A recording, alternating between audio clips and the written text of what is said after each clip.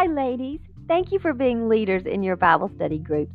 Get your green highlighter and green pen so that you can underline some important statements and make notes to help you lead ladies in a meaningful discussion of God's Word. Let's delight in studying and sharing the precious words of the Lord to us.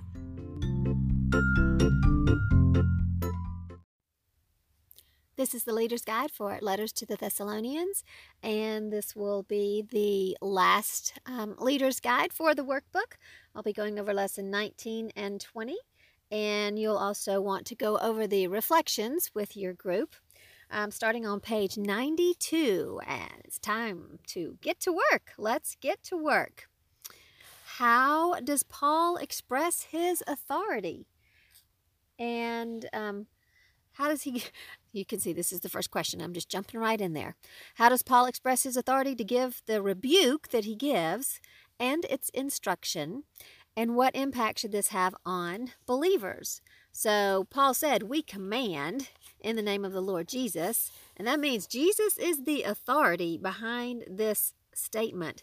It is not instruction from mom or dad or boss or, back in the day, Caesar, but it came from Paul, who was a representative of Jesus.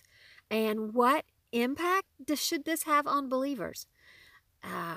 There can be a variety of answers to this. I said that because it's coming from Jesus, we should listen, hear, obey, respect this command, and desire to obey this command. Because it's a command from Jesus, we can acknowledge the value and wisdom and goodness. This is not some man-made idea that we should question. So the next question is also a personal application of the instruction that we read. And, I didn't read the instruction at all, but we're going to be talking about those instructions. And they did read it in their homework. So, do you recognize the authority of your church leadership, and why should you submit to their direction? I hope, yes, the authority is recognized, and it is coming as Paul's authority came from the Lord, from Jesus. It's not just a chain of command. It's not the professional structural pyramid.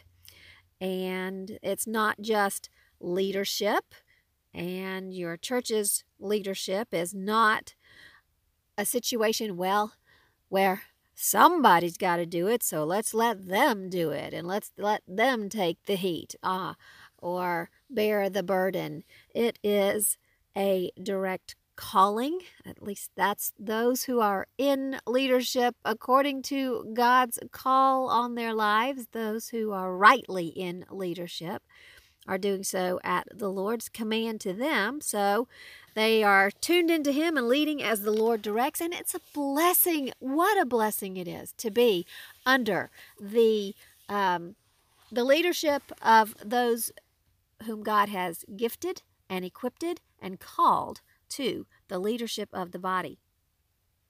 We are sheep who need shepherds, and the shepherds are the leaders, and they are there for protection and guidance. You were to look at a chart, and this hopefully wasn't too hard. There could be multiple answers between or identical repeated notes between the first column and the third column. So let's just go through commands to believers first. So ask someone to share what they put in their first column. What were the commands to the believers in 2 Thessalonians 3, 6 through 15?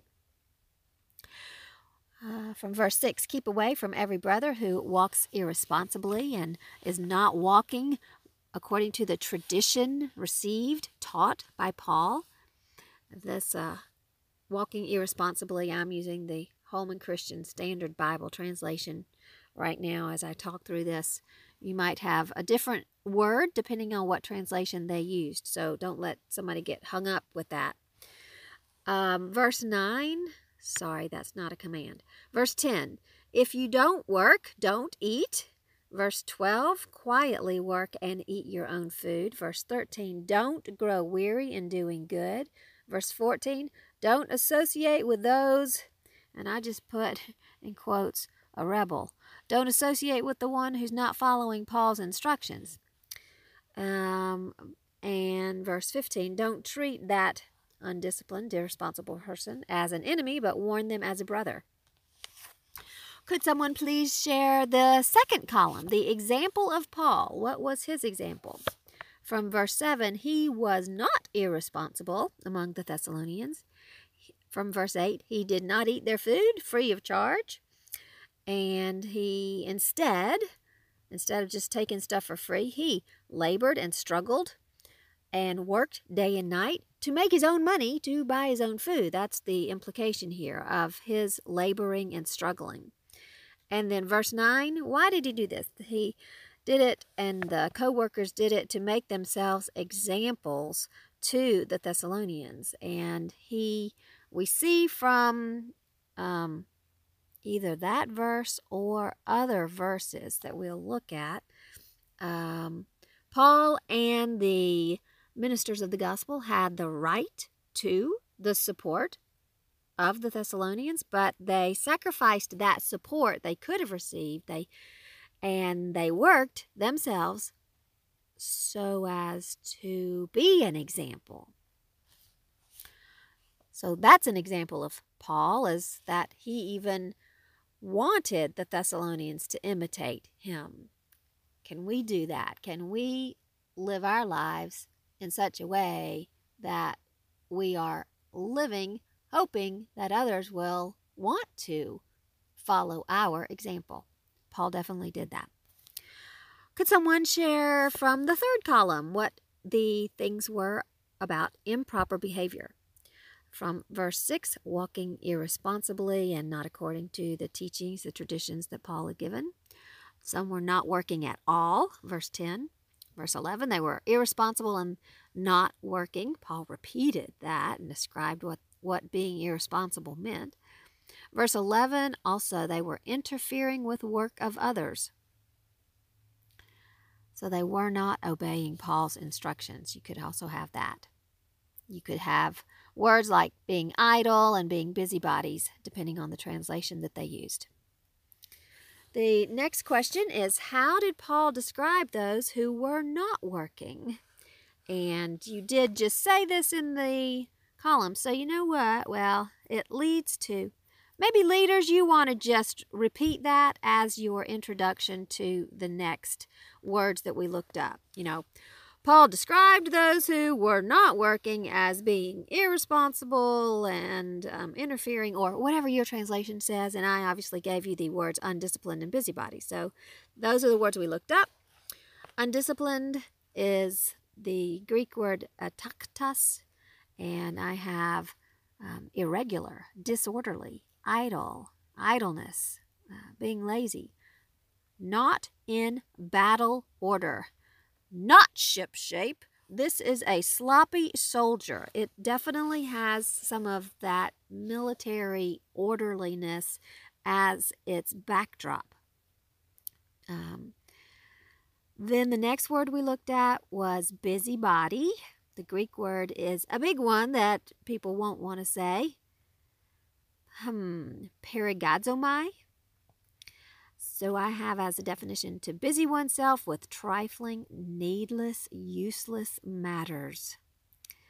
To work all around, to bustle about, to meddle. This is being preoccupied with something useless.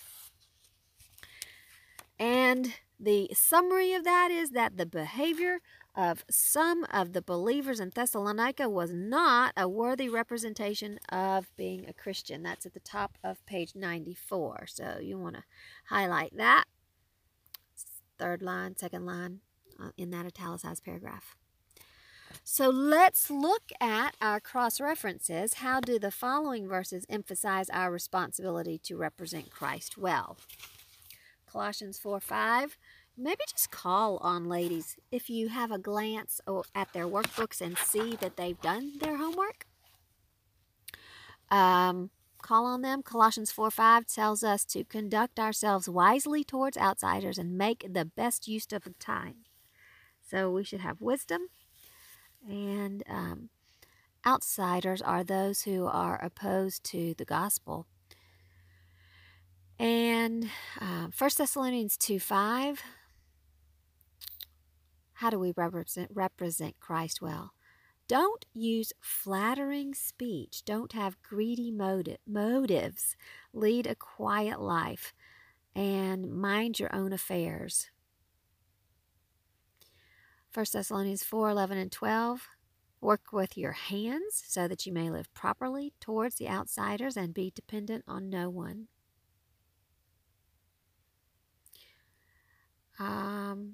The box, I have this note written in there. Well, two notes. One of them is, somebody's watching you. We have a great influence, and we also want to be able to point to our own examples of obedience or not be ashamed of the example and the testimony that we have. So we don't want to be a hypocrite regarding our lives and what God has commanded us to do. The next question, we've got two questions in one, so you'll probably read the whole thing, but then go back and kind of separate it because we've got the first one easier to answer than the second one, which is more personal. How did Paul model perseverance and sacrifice for the Thessalonians? Does his example influence you to make any changes in your attitude or behavior? So how did Paul model perseverance? He labored and struggled. He worked day and night so he would not be a burden. He did not have the expectation to be served, but he wanted to serve. He had the right to receive pay, but he sacrificed that pay that he could have received from others, and he also sacrificed himself physically, his time and energy, and he did it for others. He was caring more about the Thessalonians than about himself. So those are some thoughts about that. And this is an open question. They are not going to get it wrong. There can be multiple answers.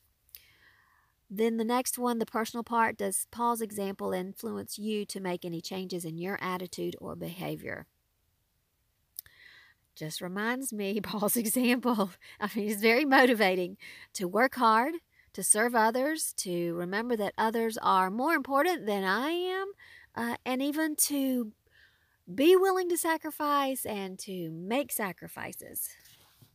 I think that it is very important to remember that. I also have a little note here that I should not think, I've got rights and I'm going to make sure I get my rights. Paul did have a right and he sacrificed that right. So, moving on, after a little bit of discussion, and you're going to want to allow more than one person to be getting in on the talk of that last question, will be on the top of page 95. The basic bottom line exhortation from Paul, by the authority of Christ, is for the irresponsible believers to get to work and support themselves. And the rest of the believers that were already doing the right thing are to keep on doing good. So now we're looking at the idea of work. And I think that this is important because many times we think of work as, okay, work is hard and work is the result of the fall and sin. So it's hard and supposed to be hard, and Adam's going to sweat, work and sweat. I can't remember the verse exactly. By the toil of his brow. So work's supposed to be hard, but let's get a fuller picture of work from these scriptures and the introduction I gave you about work. Work is a God-given, honorable, meaningful action. It's the evidence of purpose, and it is not just activity for the sake of activity, but for the sake of fulfillment. All work is an opportunity to give glory to God. Work can get really skewed out of whack for many reasons. So let's just focus on what the scriptures tell us, because there's so many tangents so that could come up, but here's what we need to learn biblically, right? Okay. What did you learn from Genesis 2:15? I have some brief summaries. Those are the ways that I answered these verses. Genesis 2:15. The Lord took the man and put him in the garden to work it. So God gave work. It was his command, his instruction. It was a good thing that God told Adam to do.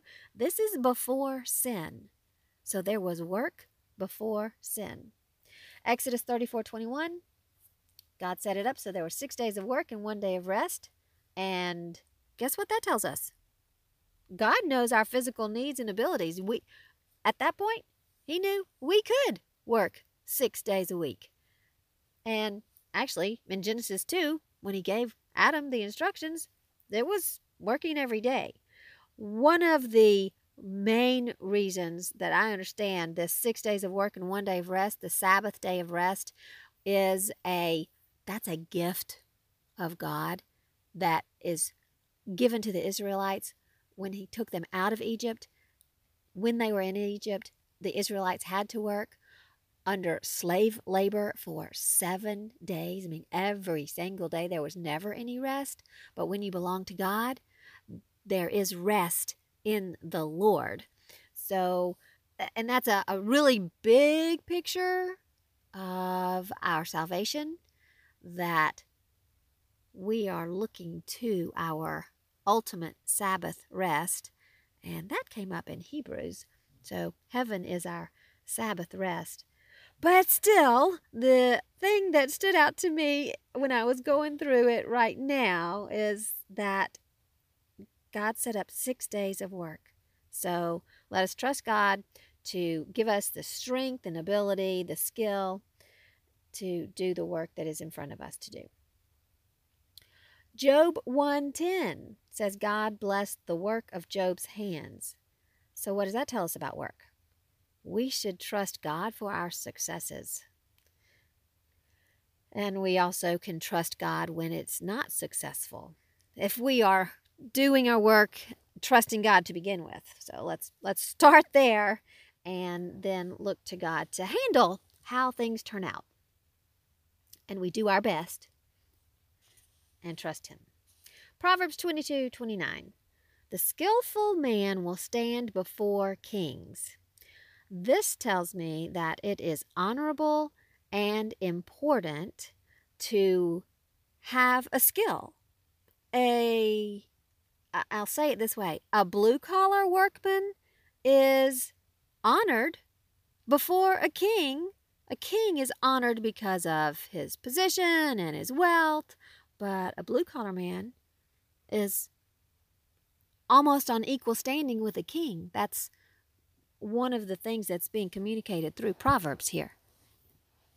He will be honored. So, any kind of work is good. Ecclesiastes 3:12 and 13. Be joyful, do good, eat, drink, take pleasure in your toil. I wondered if this verse from Ecclesiastes could have been a backdrop to some of Paul's comments of, hey, if you're not working, you're not going to eat. Because think, hey, eat and drink and take pleasure in your toil. Your work is providing the whatever you need, whether you're a farmer and you way back and you are getting your daily bread by the fruit of your labor on the farm, in the fields, gathering the fruit, or today you're making money and going to the grocery store and buying it that way. So I don't know whether that verse is a backdrop, and it's just possible to now seeing it in connection with the 2 Thessalonians. 1 Corinthians 15:58. I love this. Be steadfast, immovable, always abounding in the work of the Lord, and know that in the Lord your labor is not in vain. This has been a very encouraging, motivating verse for me many times. Ephesians 2:10, we are God's workmanship, created in Christ Jesus for good works, which God prepared beforehand for us to walk in. So work, again, is from the Lord, and there are good works to do, and God knows what he wants us to do. Colossians 3:23, whatever you do, work heartily as for the Lord and not as for men. That is probably a very familiar verse. Another translation I have is do it enthusiastically as something done for the Lord and not for man. And in the box is a summary of something I mentioned before. Labor was a part of man's life before sin entered the scene. Below the box, work is not a dirty word. It may involve a dirty job, but work itself is a good thing. On the next page, we are going to look at work and how it is the verses that tell us how God works. Work is a characteristic of God. Wow. So at the top of page 96, what do you learn about God's work? Genesis 1:31, 2, 2, and 3. God saw everything he made and it was good. Well, of course, what God does is good. God finished his work and he rested. So when did he rest? When it was finished. He knew when the work that he was doing was complete, had been brought to its perfect final plan. And he wasn't tired, but he just stopped because the work was done. So God knows for us when the work that we're doing is done, or when his work in us is done. And we've seen that, well, it's coming up in the Philippians verse. I get ahead of myself. Exodus 32:15-16. Wow, the tablets, the instructions that were written were the work of God's hand. I just think that's such a cool verse. Psalm 111:2 and 3. Great are the works of the Lord. They are studied and delighted in. They are full of splendor and majesty. So, another wow thing about what God does. His works are awesome. Isaiah 64:8. God is the potter. We are the clay. So what does that say? We are the work of his hands. He is the designer. He's the shaper. And because of that, he knows us. John 5:17, Jesus said, my Father is working, still working, and I am working. So this is just telling us God is always at work. So even though we saw in Genesis that God finished his work, he finished that particular work and rested, as in he stopped creating the heavens and the earth and all the animals and things that he did back then. But he's still at work sustaining. And that's super cool too. And it's kind of mind-blowing if we think of if God pulled back any of his sustaining influence, things are going to fall apart. Okay, Philippians 1:6. God who began a good work in me will bring it to completion on the day of Christ. Hebrews 13:20-21. God equips us with everything to do his will, and God works in us that which is pleasing in his sight. So I love the emphasis of these verses on God's work. God's work outside of us, around us, in the world that we see, and what he has done, and things that he does day to day. Psalm 111, great are the works. So many works. And he does things physically, tangibly. He does things spiritually. He touches us and teaches us intellectually, and he does work on us emotionally. So there are a variety of types of work that God does. So we have a golden opportunity. And hopefully that is priming the pump for that next question. What is your perspective on work? And this is based on what we've considered so far, Paul's instructions and Scripture's teachings. For me, the word work, I tend to go, work. Work means something that's hard. And I need my mind continually transformed and renewed. So this lesson is always good for me to go back and think about. I can remember when I was getting ready to write the lesson on work. I'm like, uh-oh, what's this going to tell me? But it gives us the positive, biblical, godly perspective on work. And work is an opportunity to do good and glorify God. And so important. The work that God has for us to do is what He will give us the strength to do, but it's still okay to get tired doing it. The next question, this important instruction from Paul is tough love. How is the church to treat an undisciplined, non-working busybody, according to 2 Thessalonians 3, 6, 14, and 15? Keep away from that person. Don't associate with that person. Why? So that he or she may be ashamed. Don't treat them as an enemy, but warn them as a brother. And then we had our little story, and at the end I had a reflection of the story that was, you know what? The hen kept going to those dog, cat, pig, and turkey and giving them the opportunity to work. And they turned it down every single time. They were lazy. So all the way through to the end, they had a chance and did not take the opportunity that was given to them. And so they didn't work and they did not get to eat. Well, have some fun with that if you want to, or if you're, check the time and don't even talk about the story.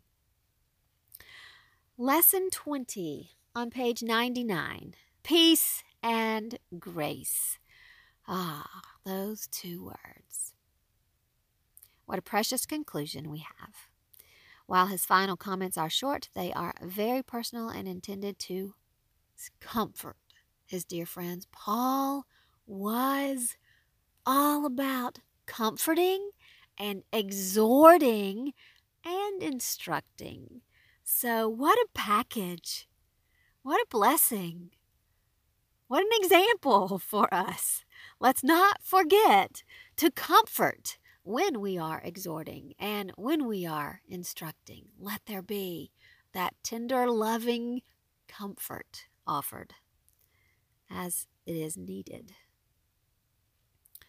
So you could ask people if they did anything artistic that they'd like to share as they wrote out that verse. May the Lord of peace himself give you peace in every way. The Lord be with all of you. At least have somebody read it. It's in the italicized paragraph. It is our salvation and the indwelling Spirit and the hope in Christ's return that gives us peace during the trials of today. So we looked up the word peace. It's the Greek word eirene, and the Greek definition is peace, the state of peace. This is the opposite of war. It's an agreement between persons and or nations. Inner rest and harmony, a state of reconciliation with God, an end-time condition, the salvation of mankind brought about through Christ's reign. You could have a lot of different definitions, but the most basic definition here is that it is wholeness, harmony. This also gives security, safety, prosperity. And those basic words are reflections of the Hebrew word shalom, which would have to have been undergirding and the part of the meaning that Paul is giving as he shares this word, the Lord of peace. Why did the Thessalonians need peace? According to 2 Thessalonians 1, 4 through 6, I'm at the top of page 100. We remember they were enduring persecution and affliction. They also were concerned. So they were upset and troubled. And when you're emotionally upset and troubled, you just, I need to calm down. I need to settle. I need peace. I need security. I need understanding. And what were they troubled about? Timing of the day of the Lord because there'd been this fake letter, fake news, truly, that the day of the Lord had already come. So now we're thinking about peace. We've just said the Thessalonians were concerned about the day of the Lord, the coming of the Lord. So the question that I've asked you is, how do the following verses comfort us as we wait for the return of Christ? I know that we need peace in trials for today, and that can come through. So we have trials of today as we are waiting for the end of those trials when Jesus comes back. What does John 14:27 tells us? Jesus gives us his peace, not peace that the world gives. And he says, don't let your hearts be troubled. Romans 15:13 is a prayer and a trust to look to the Lord, because the God of hope will fill us with all joy and peace in believing. Romans 16:20, yes, the God of peace will soon crush Satan underneath our feet. Soon is the biggest word I've written there. Looking forward to it being soon. Philippians 4:6 and 7, don't be anxious, but in everything let your requests be made known to God, and the peace of God that passes all understanding will guard your hearts and minds. That verse is loaded with so much peace and instruction and like the peace of God that passes all understanding. We have something that those who don't have Jesus cannot understand. And sometimes we can have peace and not even understand how we can have peace. Next question. When and where can you experience the peace of Jesus? So, I'd like to hear how some ladies did this almost as a fill in the blank. I can experience peace. So how did you finish that statement? I said, I can experience peace always.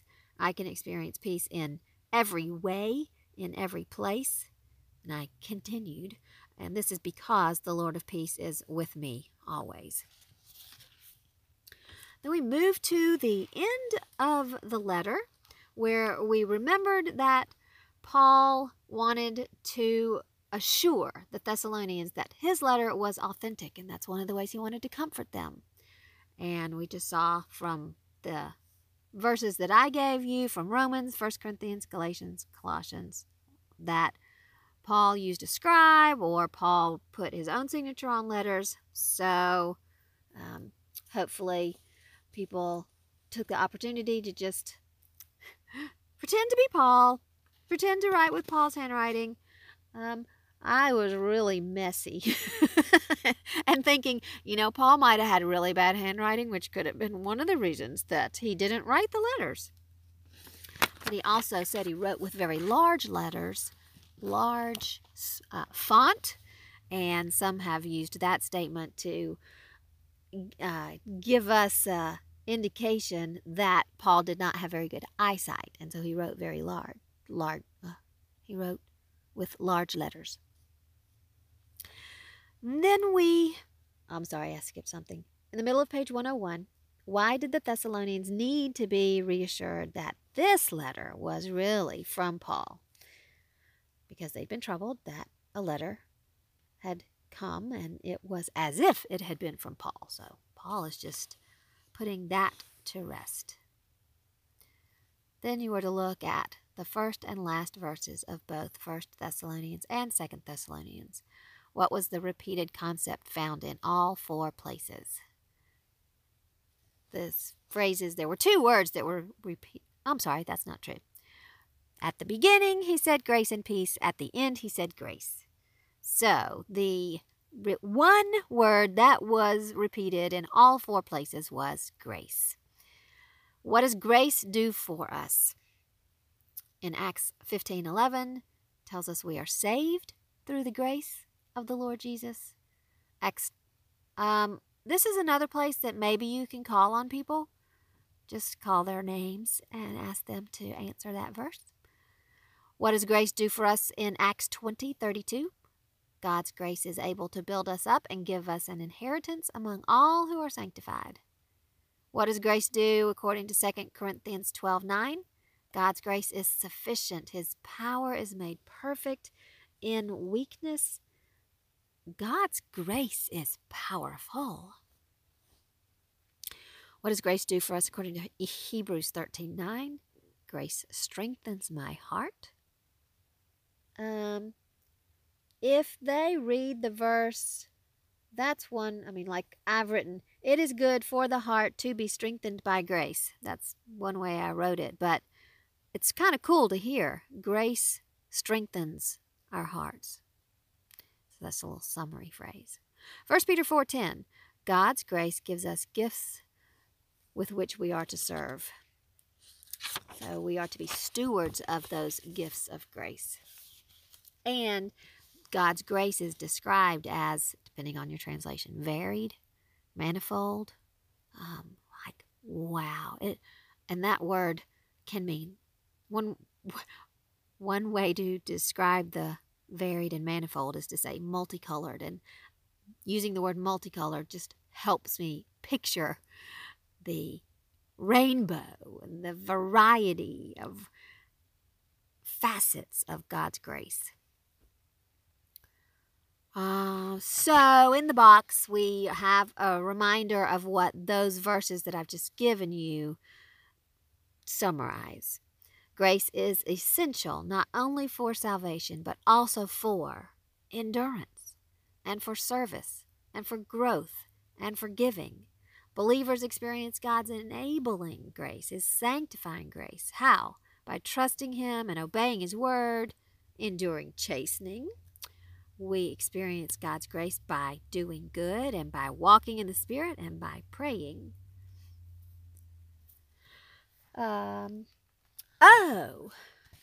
Don't forget that you want to get to the end here and ask people to share. And I hope that they would be willing. So open this up to anyone to share one or some of the statements that you made. And it is an opportunity to express praise to God and to express trust in Him. This is encouraging to each other. So, I've done this a couple of times. So I'll share with you two different kind of answers because it's interesting to me to see the difference. Some will be very similar, but anyway. Before the grace of Jesus, I was a sinner who did not know God and did not care. That was last time. This time, I said I was a sinner who was afraid and lost and blind. Next one, when I did this before, accepting the grace of Jesus released me from the power of sin and Satan and from fear of the future. Very similar answer, but I just said this time. Accepting the grace of Jesus released me from sin and fear and peril. Previously, I said living in the grace of Jesus allows me to rest, to have hope, to have confidence, and to love others. Now, I kind of started getting a 3-word answer in my mind. So I said, living in the grace of Jesus allows me to laugh and love and live. Previously, I said trusting in the grace of Jesus gives me hope for today and tomorrow and troubles and overcoming sin and obeying the Lord. And it gives me hope for eternity. This time I said trusting in the grace of Jesus gives me hope for today, tomorrow, and enduring trials. And then the last one, the